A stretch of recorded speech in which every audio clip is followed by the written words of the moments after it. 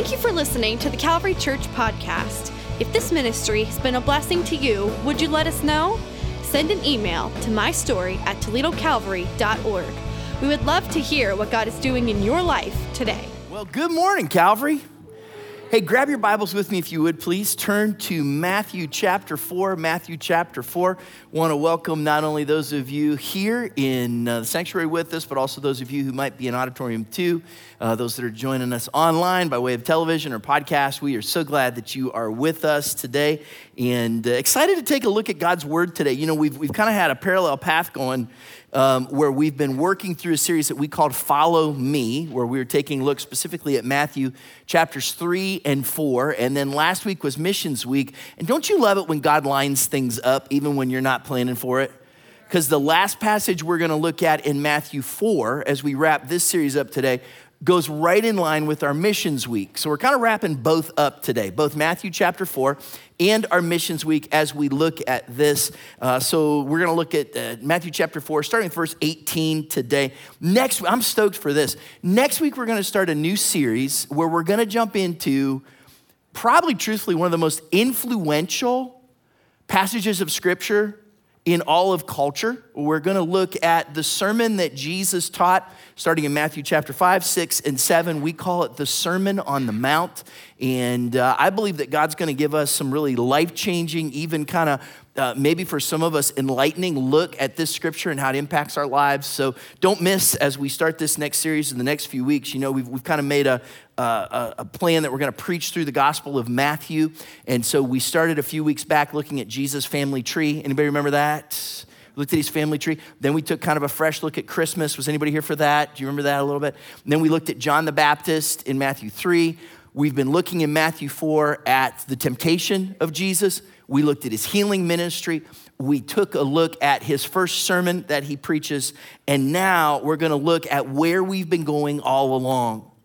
Like all of this has been leading up to what we're going to see starting in verse 18 today, when, here's kind of a spoiler alert, when Jesus finally says to some disciples, "Follow me," and he calls them to follow him. Look, the reality is you can't read a passage like that and not have a moment where you ask questions about yourself. And am I following Jesus? Am I a follower of Jesus Christ? So before we go any further, whether you're sitting right here right now or you're taking this message in sometime in the future, would you join me for a quick word of prayer? Heavenly Father, your word is living, it's alive, and it's active, and it's powerful, and it wants to work in our lives. And Father, I believe that today your word wants to stretch us to help us to see you better and serve you more.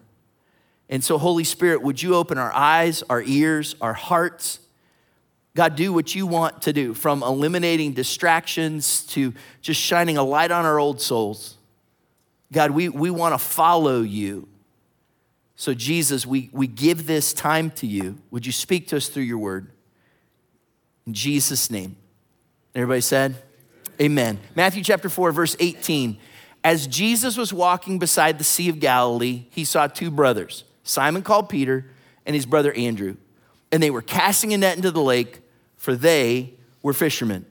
Now look, spoiler alert here, maybe you might not know this, but for most of us, as I just start talking about Peter and Andrew and Jesus, and we'll talk about James and John in a minute. If you're familiar with the story of the Gospels, you've already kind of moved to the spot where you know Jesus is going to say to them, "Follow me." That's what's coming as we move through this.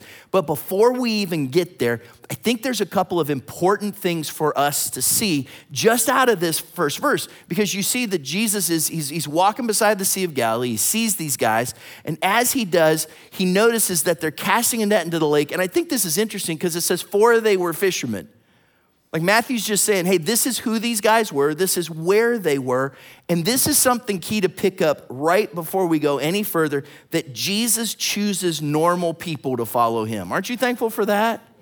He doesn't just choose the smartest. He doesn't just choose the best looking. He doesn't just choose the strongest. Jesus chooses normal people. In my case, Jesus chooses abnormal people. Anyone else? He chooses dysfunctional people. Like we could say right here, Jesus chooses all people to follow him.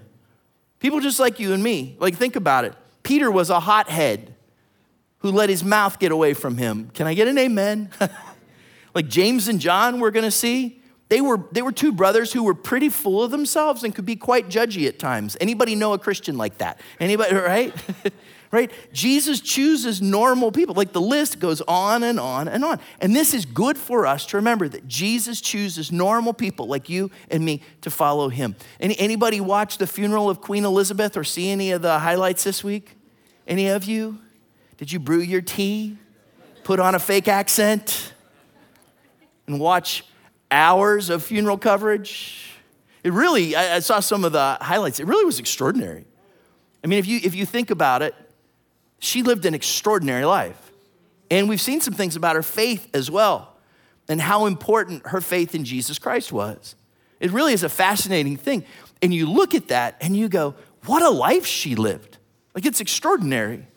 And I saw some of the clips. I watched a little bit of the sermon. I saw some of the highlights and the regalia, going down the street and all that stuff. And I thought to myself, I sure won't have a funeral like that. Anybody else?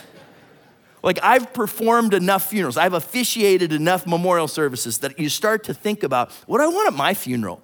To the point that just about every time I say something to some of our staff, okay, here's what I want. This song, this person, do this, do that, this kind of thing. Some of it's a joke, some of it's not. The things that I ask for, they probably won't do. The things I joke about, they probably will, right? But I'm not gonna have one like Queen Elizabeth's. It's not gonna be like that because she lived an extraordinary life. And sometimes there's a temptation for you and I to say, well, if I didn't live a life like that, then maybe God can't use me. If I'm not extraordinary in a certain way, if I wasn't born in a certain place or with a certain last name, if I don't have certain skills or if I don't have the confidence to do certain things, or if I haven't had certain education or experiences, it's quick for us to go, look, God can't use me because I'm not royalty. I'm not spiritually royal. And the reality is, Jesus chooses normal people to follow him. In fact, I'll take it one more step. Jesus does not expect you to be who you are not. Right? Because what's he say? He says, look, he comes up, these guys are fishing, and he's watching them cast their nets because they're fishermen. Like, they reinforce the idea that these guys are right where they are, doing what they do. And Jesus does not say to them, hey, clean up your nets and go to seminary. I said the wrong thing there. Might have fit. What's he say? Follow me. Right where you are. If you had a chance to be with us for any of the missions services or meals, if you didn't come to some of the missions things, they always happen with food. Amen? That's why I show up. And what was interesting about the group of missionaries that were with us this week, even though they're serving in some top secret locations, is that they weren't these highly trained scholars. They didn't come from spiritual royalty. They were teachers. They were business people. They were people who did accounting, and they had healthcare professions. They were stay-at-home parents who heard Jesus say to them, follow me. And they listened. Jesus doesn't expect you to be who you are not. He wants to use you as you are, right where you are.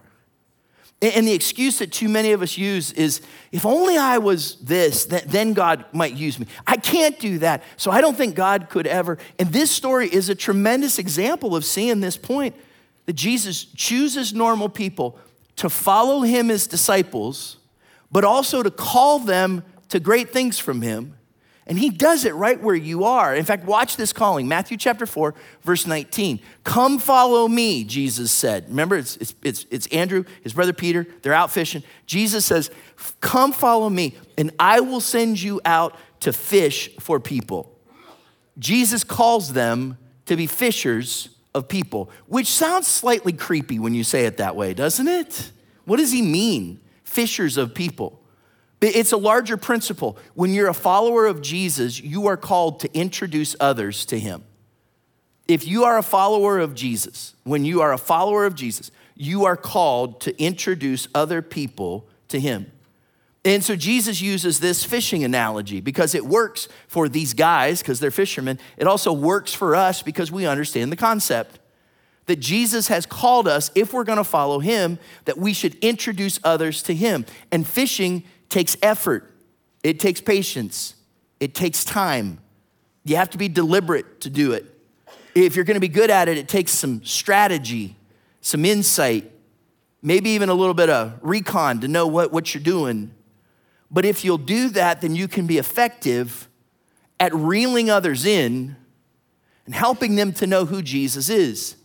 So Jesus uses this analogy with them so they'll understand it. And if any place should understand this, shouldn't it be us on the banks of the Maumee?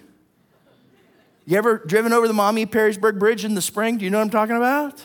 Some of you have been down there in your waders waiting to catch fish. Because you know I'm gonna go where the fish are.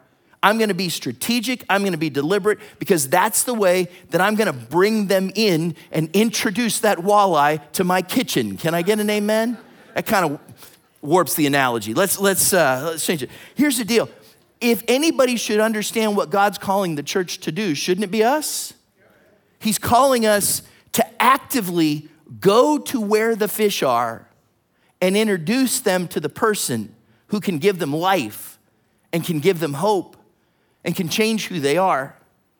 And Jesus uses this analogy, and I think it's good for us to think about, because here's something good for us to know. The fish won't catch themselves. Like, if we're gonna see people come to know Jesus, then we have to introduce them. We have to help them know who he is. We get to show them life change and hope and peace and forgiveness and salvation. And just like someone helped you to know who Jesus is, you've been called where you work, in what you do, and maybe even in a way that God is calling you to go in a new way to introduce others to Jesus. The fishing analogy is a good one for a lot of us. It certainly was for Peter and Andrew, but maybe you're not an outdoors person. Maybe you're not a fisherman or a fisherwoman. Well, here's Jesus wraps up an even bigger picture for us. Matthew chapter 28, verse 19.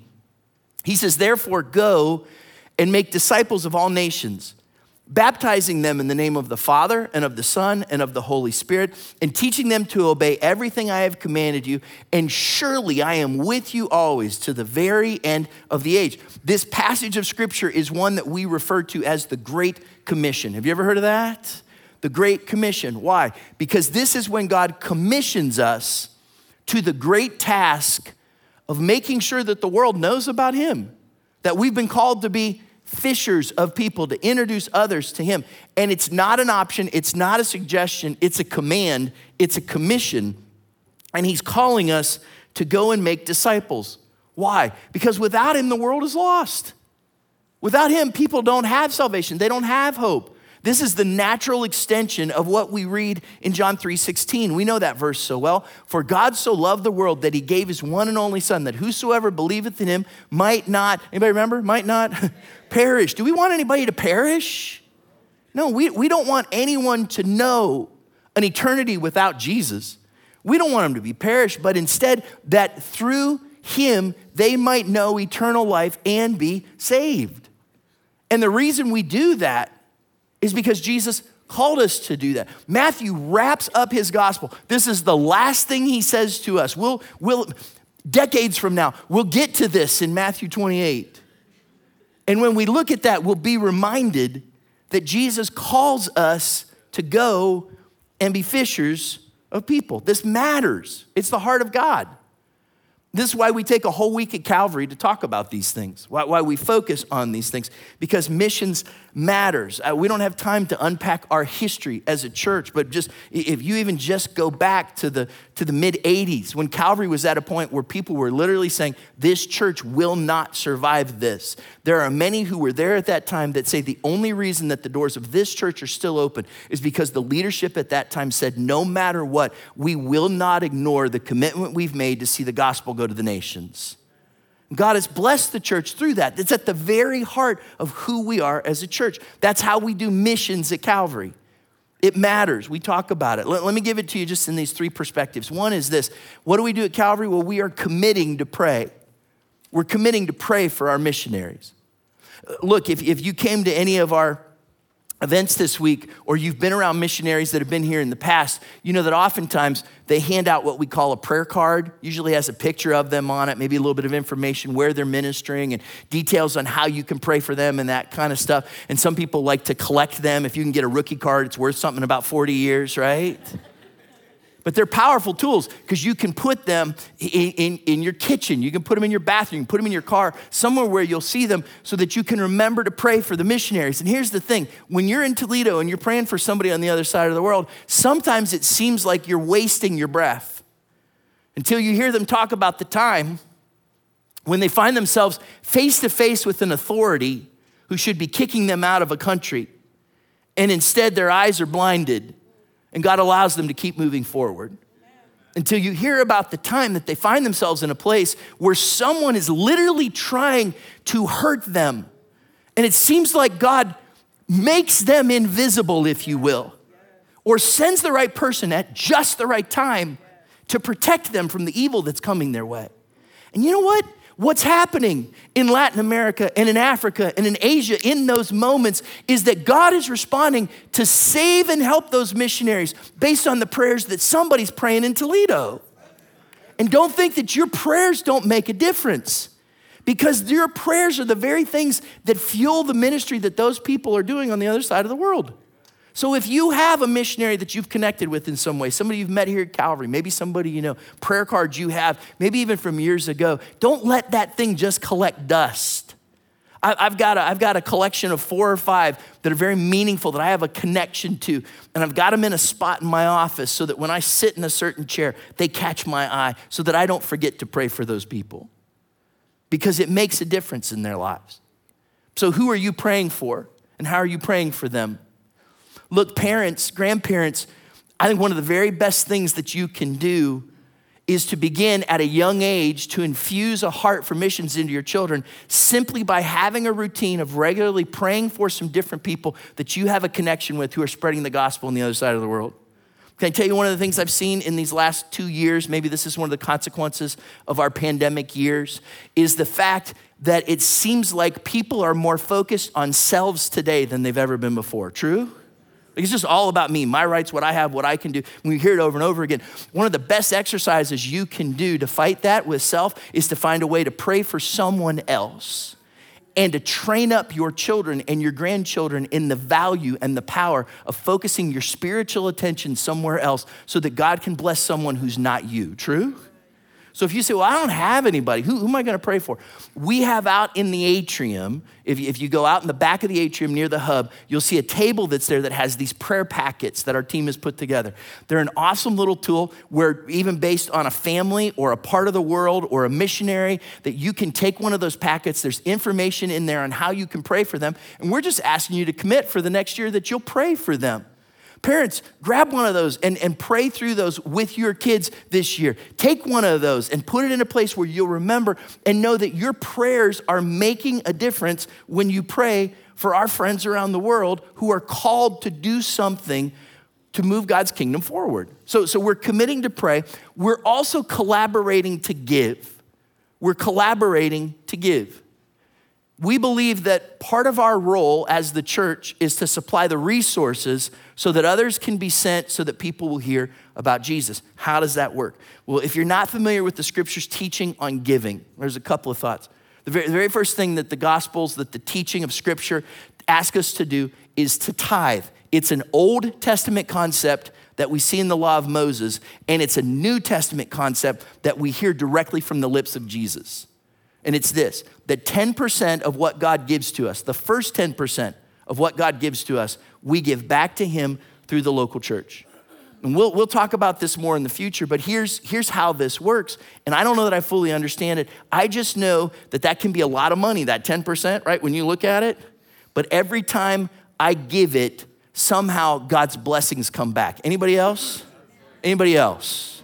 Right? We see that at work in our lives. Then, and we believe this is the teaching of scripture, in particular, 2 Corinthians chapter 9, even over and above that, God asks us to ask him, God, how would you call me to give? Even over and above the tithe, how can I give, and in our context, in our culture, to missions, so that through those gifts, that's even over and above the tithe, God can take those gifts and he can use them to move the gospel forward so that other people can hear the good news about Jesus Christ. And we've watched and seen, we're gonna talk to you more about this as we go into the next year, because God is planting some brand new ideas in our hearts about how we as a church can be even more effective in our giving, in our praying, in our partnership, to collaborate with others to see even more people hear about Jesus. And as we get into the new year, you'll hear more about that. What is Missions at Calvary? It's committing to pray, it's collaborating to give, and it's challenging to go. It's challenging others to go.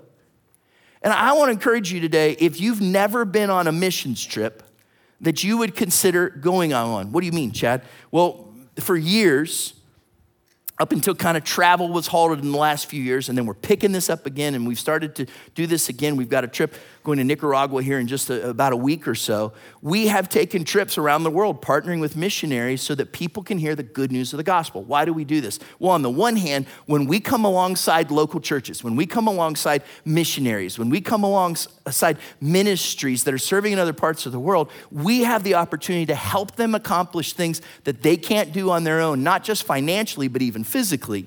And so ministries are moved forward by those trips, but I can also tell you that lives are changed by these trips. Like I sat and tried to think of it, and so if you're the exception to this, don't tell me until after the third service, okay?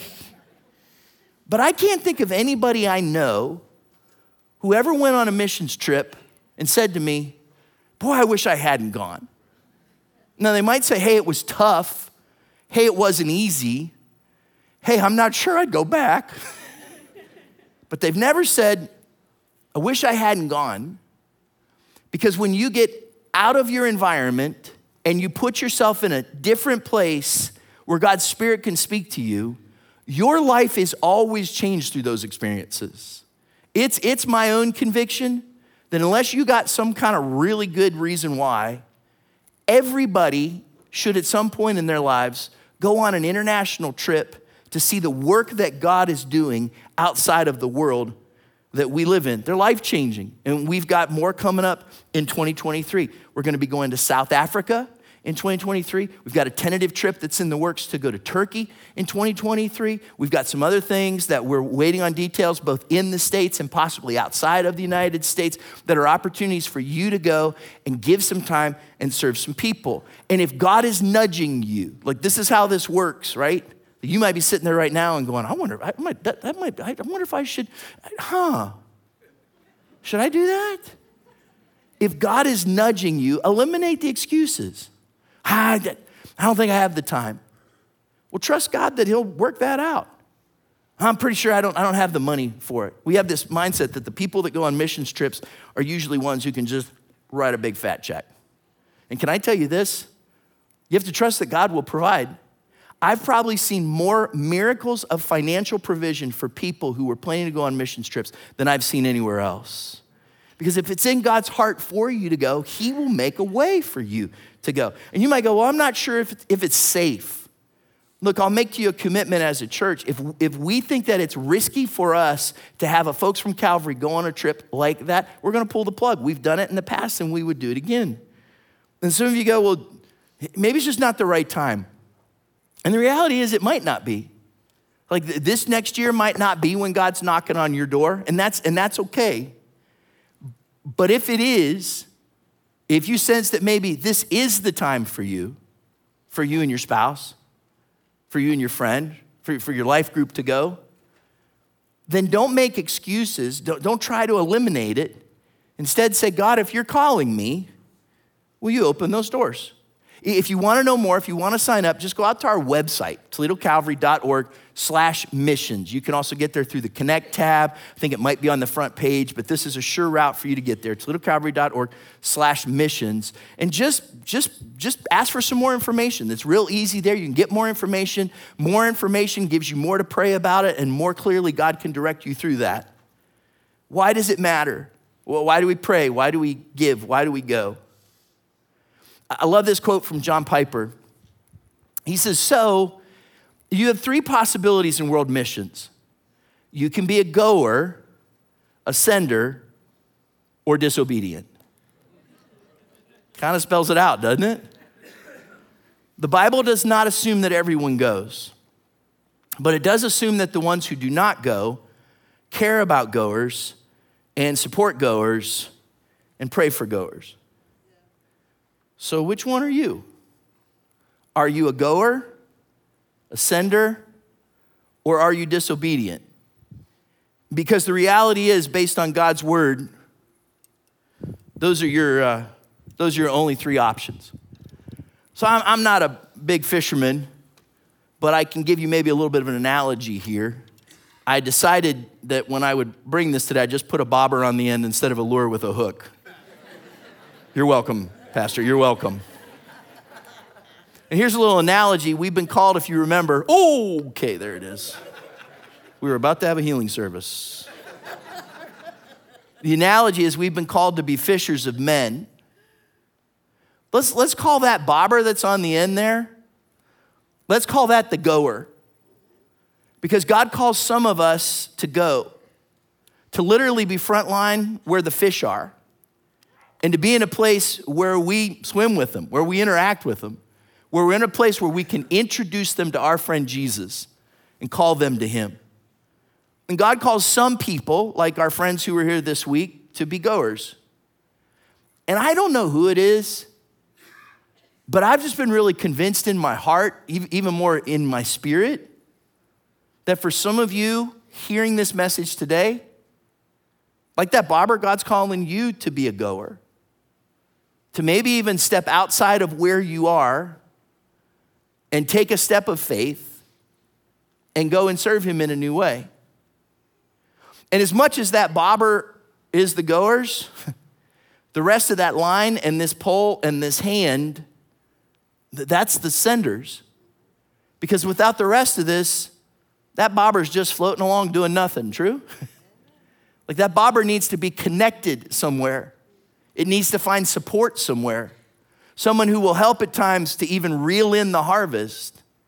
And that's what we've been called to do. And here's the reality. My question is, which one are you? Are you a goer? I like that. I might use this every week. Are you a goer?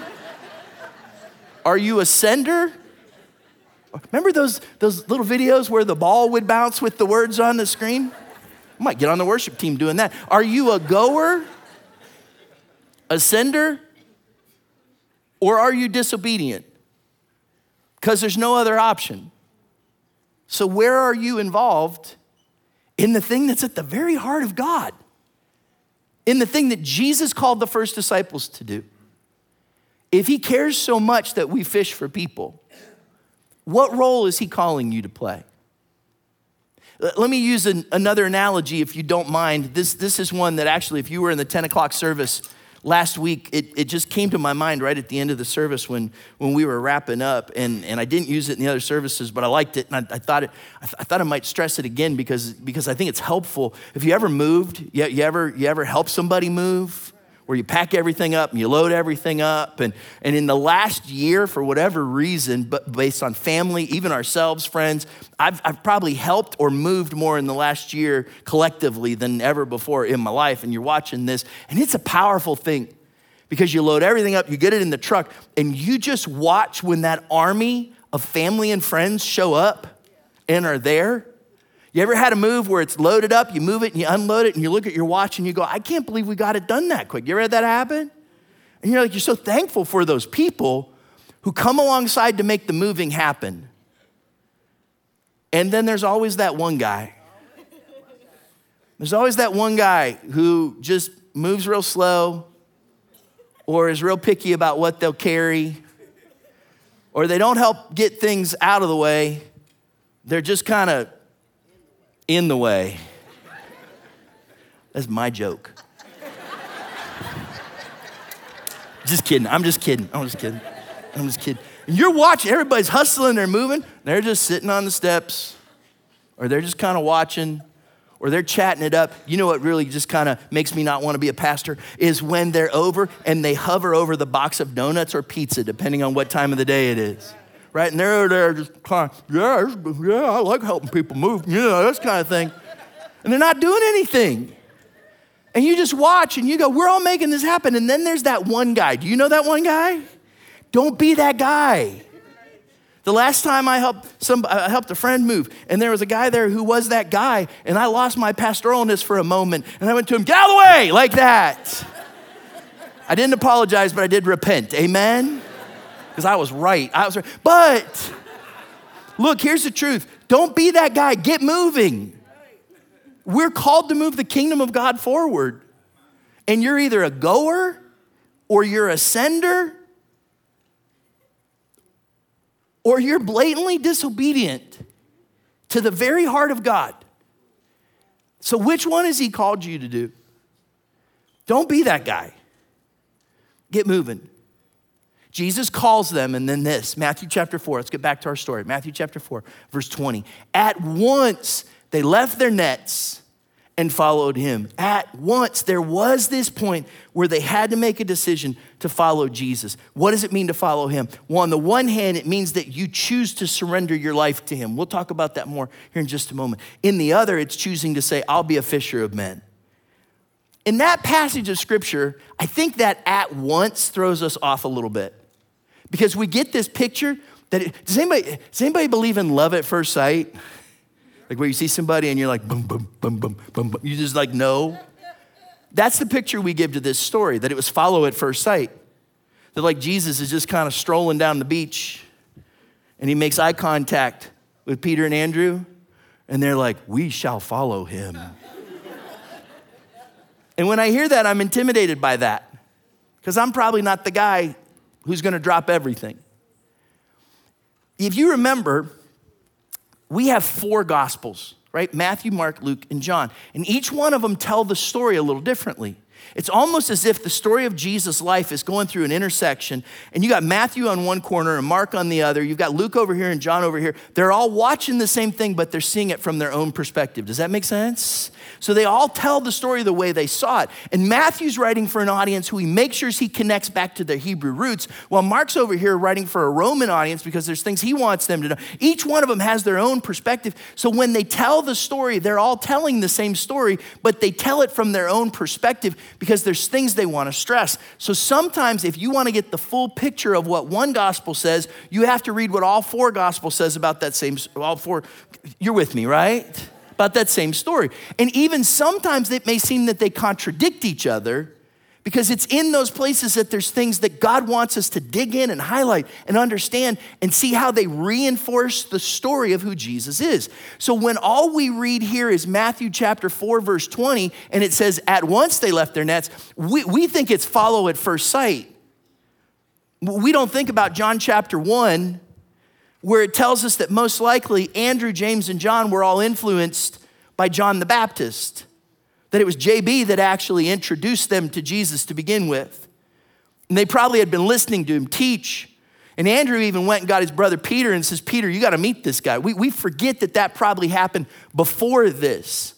We also forget that in Luke chapter 5, which if we put the chronology of the stories together, the night before this happens, the night before they follow, the night before Jesus calls them, Jesus goes out and he commandeers their boats. And he takes their boats out a little bit. And while he sits in their boats, he teaches a crowd on the banks of the Sea of Galilee, probably in Capernaum. And he teaches them because when you're out on the water a little bit and you preach up there, it's like a natural amplification system, right? He wasn't dumb. Jesus was a good sound guy. And so after he was done preaching and teaching in Peter's boat, by the way, he says, hey fellas, let's go fishing. And when you read Luke chapter 5, they have a miraculous catch of fish that blows those boys' mind. And so the next day, when Jesus is walking down the banks of the Sea of Galilee and he knows what just happened, and he looks over at them and says, all right, boys, you ready? Come follow me. It wasn't follow at first sight. God has faithfully been investing in their lives and building them so at once they can say, we'll go follow. Look, and sometimes we forget that God has been working in our lives all along. He has been putting the pieces of the puzzle together. He has been leading you and working in your life and calling you to follow him. And we can have this tendency to think that when we read this, that at once they left, when actually God has been working all along, and now it's just the next step. It's the next part. It's the next piece. Even when you cannot put the whole puzzle together, allow God to put the next piece in place. Know that he is piecing something together, even when you can't make sense of it all, because he's been building something all along. I've got here this little jigsaw puzzle. I don't know if we zoom in, if you can see this a little bit. It's got the Grand Canyon on there. Anybody ever been to the Grand Canyon? It's beautiful. You got the scenic vistas and the high lookouts and all the twists and turns, and it's a pretty intricate puzzle here. It says it's got over 500 standard size pieces, which is code for too complicated for Chad. That's what that means. And I would look at this picture and go, man, I'd love to put that together.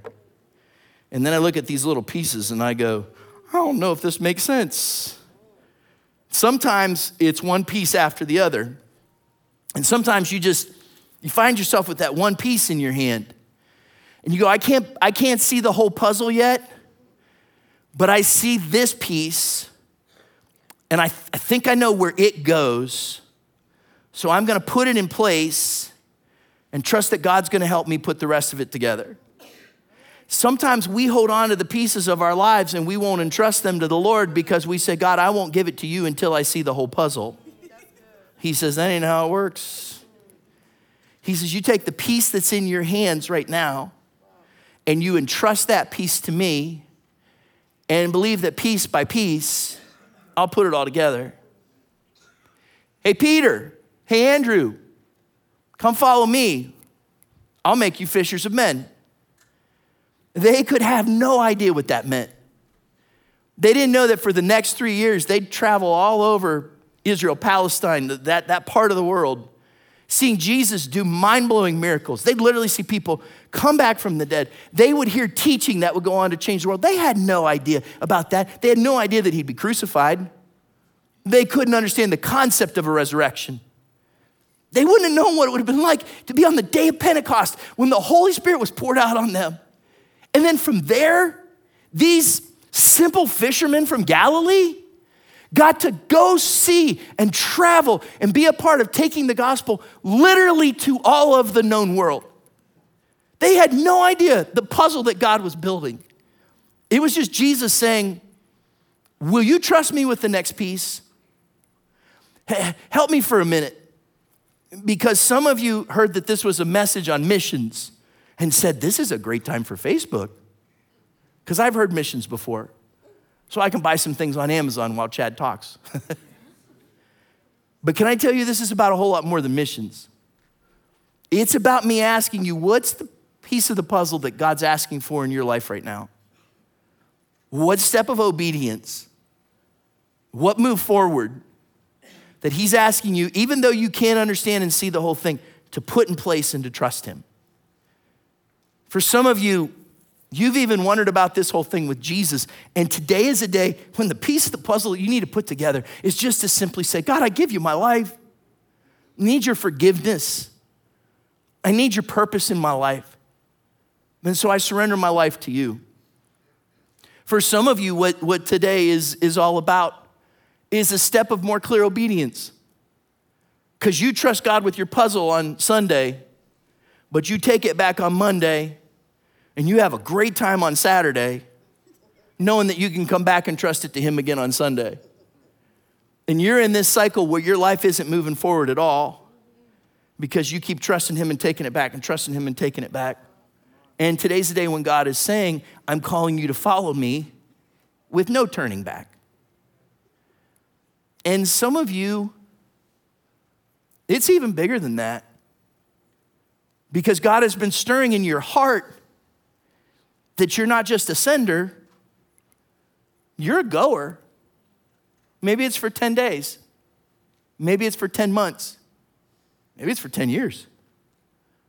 But God's calling you to trust him with that next piece of the puzzle And even though you can't see the rest of it, believing that he'll put the rest together. And the question is, will you trust him with those things in your life?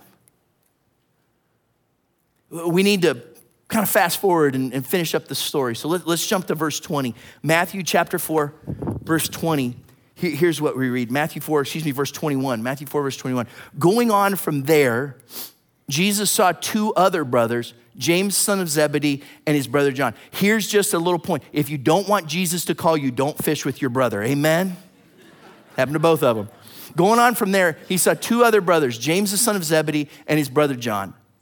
They were in a boat with their father Zebedee, preparing their nets.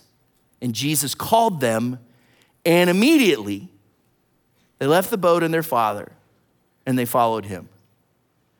So we've talked about how we've been called to fish, and that we can trust Jesus with the pieces of our puzzle. But now we come to this, will you take a step of faith? Because following Jesus, and you see it in this story, you see it in Peter and Andrew's story, following Jesus will mean disruption. It's gonna mean a change in your life. It was for these guys, it will for you too. But can we be honest? We usually say that disruption or change is a bad thing, but does anything good ever happen without change either? Like it's through disruption that God accomplishes his purposes. It's through change that he works in our lives. And something is bound to change. And I'd rather entrust that change to Jesus and know that his disruption is moving me to something better. And know that following Jesus will come with a cost. What did it cost these guys? In some ways it cost some family relationships. It certainly cost them money. It cost them status. Did you notice they went from fishermen to unemployed fishermen? Did you notice that? Like that. Because when we follow Jesus, it comes with the cost. If you were with us last week, our guest spoke about the principle that God's mission, his kingdom never moves forward without a cost. He said there isn't a mission of God that doesn't require a cross to carry. There's not a mission of God that does not require a cross to carry. And my natural inclination, yours might not be this because you're spiritual rock stars, but my natural inclination is every time there's a cross, I have an excuse. I don't know about that. And I don't know if I would, and it's going to cost me too much. I don't know about my family. I don't know. And we run through that. And here's the deal. Too many excuses will lead to too many regrets. And at some point, if you ignore the mission of God, I guarantee you, there's gonna come a point in your life, not that God can't still use you, but where you can look back and go, I wonder what else God could have done. That's not a guilt trip. That's just a word of encouragement. That when God calls you to take up your cross and trust him, it changes everything. And following Jesus requires taking the next step. That at some point you have to put one foot in front of the other and you have to follow him. Like this story is interesting because you've got your boys, James and John, they're in the boat with their dad, Zebedee. Isn't Zebedee one of the coolest names in the Bible? I might change my middle name. Chad Zebedee Gilligan, I like it. They're in the boat with dad, and Jesus calls them. And at some point, they're gonna have to step out of the boat. They're gonna have to pick up one foot, like Karate Kid. They're gonna have to pick up one foot and put it in front of the other and step out and follow him and trust. Because once you step out of that boat, it's behind you. You don't know what's ahead of you. We prefer if we can be in one place, even if you like change, even if you like excitement, even if you like adventure. What do you really like? Stability. I want to know that my feet are stable. But if you're going to take a step, anytime you take a step, at some point, you have to pick up one foot and put it down and trust. Even if you're going up and down the stairs of your house, you have to trust that when that foot comes down, there's going to be some place for you to stand. You have to trust that when you take that step, when you lift up that foot, when you get to that place, and I'm not taking another one, that God's got you. And sometimes you actually do take a step without knowing where your foot's gonna land. You ever been there? But you say, God, I'm gonna trust you with this for our family. And I'm gonna trust you with this for my job. And God, I'm gonna give you my future. Because my life without you is empty, so I surrender my life to you. And God, this sometimes I follow, sometimes I don't. It's wearing me down, so there's no turning back from here. And some of you, God is so clearly speaking to you. And he's not just calling you to be a sender. He's clearly asking you to be a goer. And you have to decide, will you put one foot in front of the other? And will you take that step? And will you follow him? Because following Jesus not only requires taking the next step, but following Jesus brings life to you and hope to the world. Can I tell you the times in my life when I've probably felt most alive? Outside of moments where God has just blessed and great memories with our family, some of the very best moments of my life, the things I look back on and I treasure, are the moments where I put one foot in front of the other and trusted God. And I can tell you, that has not only defined my life, it's the seasons when I've just felt most alive. And when you do that, God uses you to bring hope to the world. In the over 20 years that our family's been able to be a part of what God's doing at Calvary, thank you, because I've been privileged to go and see some things in places that I never would have dreamed of being able to see. I've been to all kinds of countries, and I've been on different continents, and as soon as they translate the Bible to Penguin, we're going to Antarctica, all right? That'd be cool. I've been able to stand with a pastor just outside of Budapest in Hungary and watch her dream about how God could expand their ministry, and Calvary got to help them do it. I watched how we can partner with the church in Albania, and when we do, we give people a decent place to live, and we give them a school where kids' lives can be changed, and we give them a church where they can meet Jesus. I've been privileged to stand in a dusty field in South Africa and watch people, little kids, have a copy of God's word be put in their hands that they're gonna go back and share with their parents, and then they're gonna tell them about the church that's there, and then they're gonna go there, and generations will be changed because people from Calvary went and played some games and gave people the word of God. I've had the great opportunity to preach in a communist nation in Central America and look out as I was preaching and watch a soldier come with his machine gun because he was just checking up to see if I was where I said I was. And I went home, and that pastor wondered every Sunday, who's the communist spy in this church who's just waiting for me to stumble so they can send me to prison? I can tell you, one of the moments in my life that I'll treasure is when I sat in a house in Southeast Asia, and somebody had to stand at the window and watch to make sure none of the neighbors were coming by and there weren't authorities down the road. While about 30 people sat on the floor and at the top of their lungs quietly sang praises to Jesus. And then the pastor began to disciple those people. And that underground brand new church was like sitting in a page in the book of Acts. It was one of the most New Testament things I've ever experienced. And it happened because of senders and goers like you who said, we've been called to introduce people to Jesus. It's at the very heart of God. So what will you do? Today, Jesus says, will you follow me? Will you be a goer? Will you be a sender? Or will you be disobedient? The choice is yours. God says don't be that guy. But will you follow him?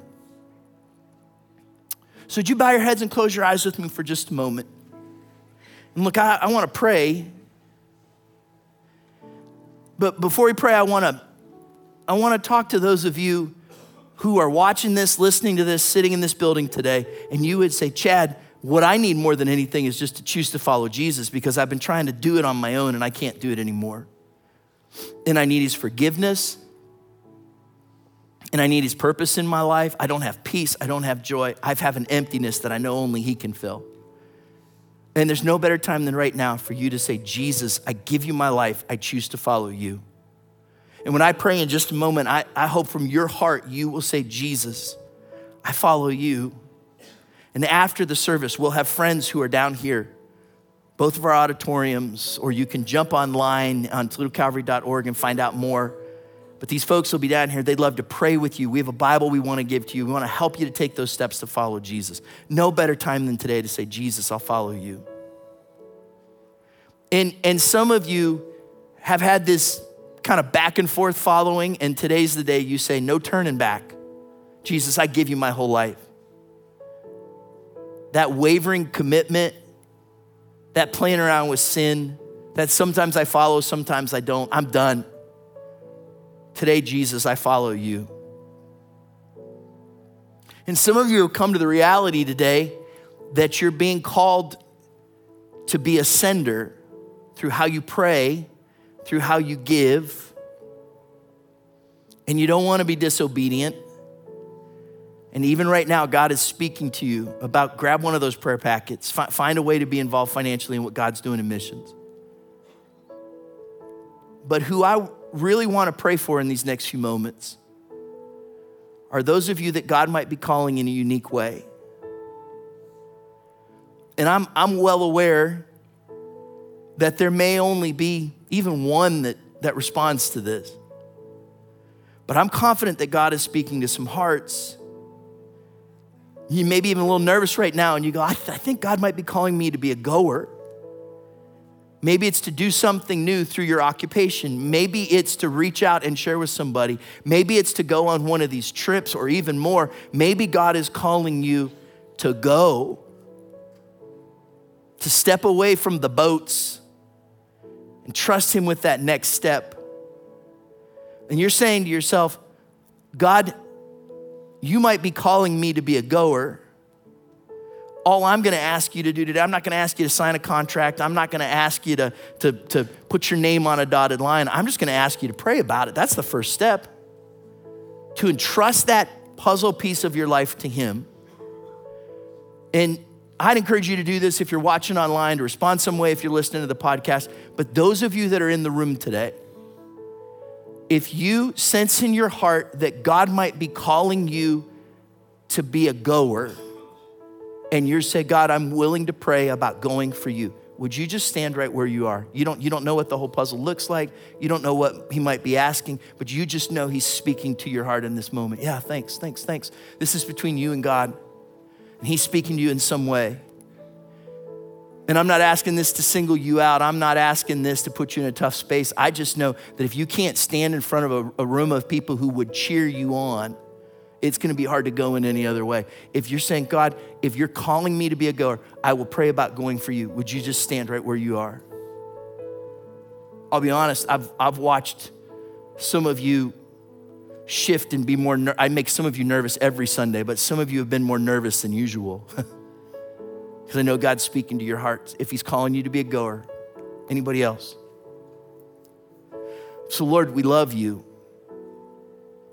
And we know that your word is alive and that it speaks right to our hearts. And I thank you for my friends who had the courage to stand today and say, God, if you're calling me to go, whether that's for a week or for a lifetime, if you're calling me to a change of some kind, a disruption or a cost, then Lord, I'll follow you. So Lord, if you're calling me to go, then right now I pray that you would give wisdom. And I pray that you would give discernment. And Lord, I pray that you would guide my steps. And I pray that you would make your way clear. And Lord, that you would speak to my heart. And Lord, that when I entrust that puzzle piece to you, you'd give me the courage to know you'll put it all together. And when I lift that foot to take that next step, that God, I'll believe that you are leading me along the way. And God, believe that when there's moments where we need to pause and wait, you'd help us to wait. And those moments when you're pushing us forward, we know the urgency to move immediately and at once, that God, we would trust you. And Lord, we would know that as you lead us, as you call us, as you work in our lives, we surrender ourselves to you. Lord, to go and do the things that you've called us to do. Lord, thank you for your word. Lord, may this church be a place where through our lives, through our prayers, through our resource, and through our going, that when we get to the other side of eternity, we will see people who are there who wouldn't be there if you hadn't called us to be goers and senders to do your will. Lord, thanks for your word. As we go from here, would you go with us? Would you send us out with your special favor and with your wonderful peace? And we ask this in Jesus' name. Amen. Amen. Hey, can we thank God for his word today? Can you stand with me if you would, please? As you go today, we've got some friends that'll be available here at the front. If you'd like someone to pray with you, especially if you prayed to give your life to Jesus Christ today, stop by. We have a Bible we want to give to you. We'd love to talk to you. Don't miss next Sunday. Excited for what God's going to do. Have a great week. Thanks for being here.